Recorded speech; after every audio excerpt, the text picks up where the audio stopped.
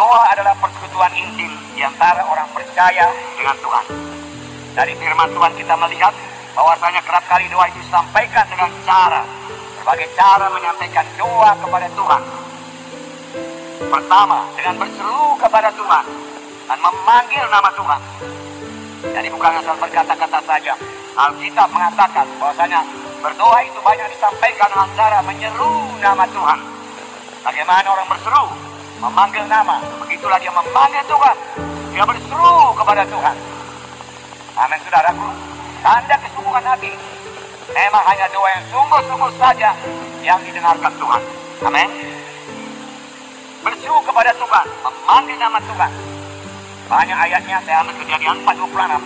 Lahirlah seorang anak laki-laki bagi Set. Dan juga anak itu dinamainya Enos. Waktu itulah orang mulai memanggil nama Tuhan. Amin. Orang mulai memanggil nama Tuhan. Memanggil nama Tuhan membawa berkat dalam kehidupan kita. Amin. Kemudian berdoa itulah mencari Tuhan. Yesaya 55:6 berkata, carilah Tuhan lama ia berkenan ditemui. Berserulah kepadanya lama ia dekat. Jadi carilah Tuhan lama ia berkenan ditemui.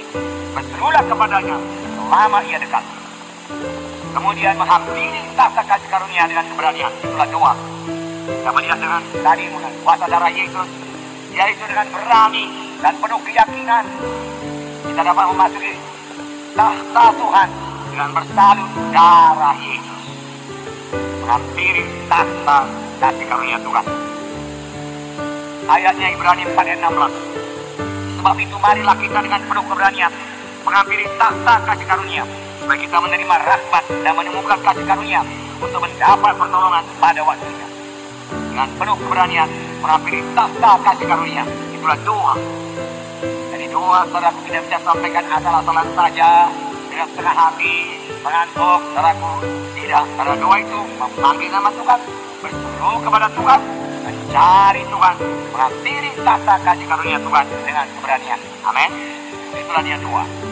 Mengapa setiap anak Tuhan perlu berdoa? Bukankah Tuhan penuh rahmat, penuh kasih, penuh kemurahan? Dan dia mau memberkati semua manusia. Mengapa kita perlu berdoa? Pertama, doa adalah perintah Tuhan.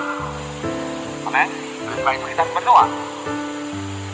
Pada Tawari 16:11, carilah Tuhan dan kekuatannya, carilah wajahnya selalu. Ini adalah kalimat perintah. Carilah Tuhan. Saya katakan. Dan kekuatannya, carilah wajahnya selalu. Berdoalah setiap waktu dalam roh dan berjaga-jaga dalam doamu itu dengan permohonan yang tak putus-putusnya untuk segala orang kudus. Berdoalah setiap waktu dalam roh dan berjaga-jagalah. Berdoa setiap waktu, berjaga-jaga dalam doa. Kemudian 1 Tesalonika 5:17 berkata, tetaplah berdoa. Amin, saudara. Saudara semua kita sudah mengerti berkat berdoa, saudaraku. Itulah dia kekuatan kita, kemenangan kita dalam hidup kita sehari-hari, dalam pelayanan kita. Semua ditentukan oleh doa kita. Karena doa itulah persekutuan kita yang intim dengan Tuhan. Nah, kemudian yang kedua, mengapa kita perlu berdoa? Mengapa kita berdoa? Yang kedua, doa merupakan jalan untuk menerima berkat Tuhan. Doa merupakan jalan untuk menerima kuasa Tuhan, urapan Tuhan. Doa merupakan jalan untuk pengenapan janji-janji Tuhan. Jadi kalau tidak berdoa, tidak menerima berkat, saudaraku. Tidak berdoa, tidak menerima kuasa Tuhan, tidak menerima urapan. Tidak berdoa, tidak akan menerima pengenapan janji-janji Tuhan. Harus berdoa. Doa, saudara berdoa di pagi hari, maka sepanjang hari itu, saudara lihat bagaimana Tuhan menjawab doa saudara. Haleluya. Ya, bergumul dalam doa. Ketiga, mengapa kita perlu berdoa? Karena Tuhan membatasi dirinya suruh dengan doa kita, doanya. Tuhan batasi dirinya dalam mengerjakan keselamatan manusia ini, saudara. Tuhan membatasi dirinya suruh dengan doa anak-anaknya. Kalau saudara berdoa buat jiwa-jiwa untuk diselamatkan, untuk kelompok sel saudara, saudara berdoa sungguh-sungguh dan sangat bergumul dalam doa, pergumulan saudara cukup, maka Tuhan akan memberikan jiwa-jiwa dalam kelompok sel saudara. Pasti Tuhan berikan. Tetapi kalau tidak ada pergumulan dalam doa, maka tidak akan Tuhan berikan. Ringan-ringan saja Tuhan pun melihat kerinduan hati kita. Benar-benar kita rindu jiwa-jiwa selamat.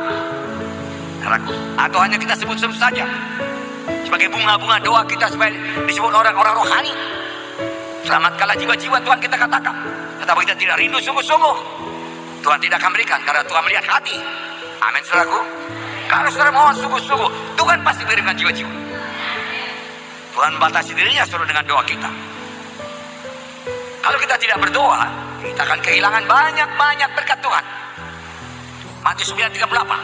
Karena itu mintalah kepada Tuhan yang punya tuayan, supaya mengirimkan pekerja-pekerja untuk tuayan itu.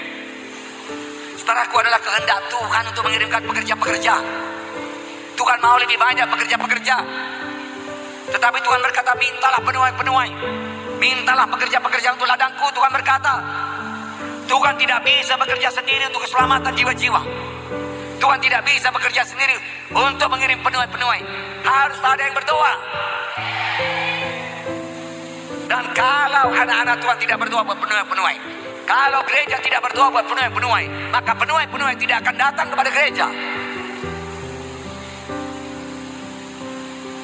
Kenapa Tuhan tidak berkata, begini tuayan sudah menguning, sudahlah aku kirim lagi 1000 orang penuai, semuanya dipenuhkan dengan Roh Kudus, anda aja mujizat dan kuasa Tuhan aku rapi. Tidak, saudaraku. Padi sudah menguning, siap sedia akan dituai. Oleh sebab itu mintalah kepada Tuhan yang punya tuayan itu, supaya memberikan penuai-penuai ladangnya. Minta. Berarti kalau kita tidak minta dengan sungguh-sungguh, tidak minta dengan aidos, dengan tidak kenal malu, tidak kenal menyerah, maka penuai-penuai juga tidak akan datang. Ini firman Tuhan mengenai kuasa doa yang sungguh-sungguh supaya kita mengerti dan kita praktekkan. Amin saudaraku. Oke. Ada beberapa syarat supaya doa kita berhasil. Ini sudah pelajari dalam training yang singkat saja. Harus memiliki iman, percaya sungguh-sungguh bahwasanya doa kita dengarkan Tuhan dan dijawab Tuhan. Kita ekspektan pada waktu kita berdoa dan sesudah kita berdoa. Ekspektan artinya ya sangat mengharapkan, pasti jadilah. Sudah dengarkan Tuhan itu, Tuhan akan memberikan jawaban. Haleluya, haleluya. Itu ekspektan. Bukan sudah berdoa lalu hilang kepercayaan. Tak akan dengarkan Tuhan ini. Pastilah tidak dapat kalau demikian. Kita sendiri membatalkan doa kita kah dengan demikian. Sini dikatakan Markus 11:24, karena itu aku berkata kepada apa saja yang kamu minta dan doakan, percayalah bahwa kamu telah menerimanya, maka hal itu akan diberikan kepadamu. Percayalah, berimanlah. Haleluya.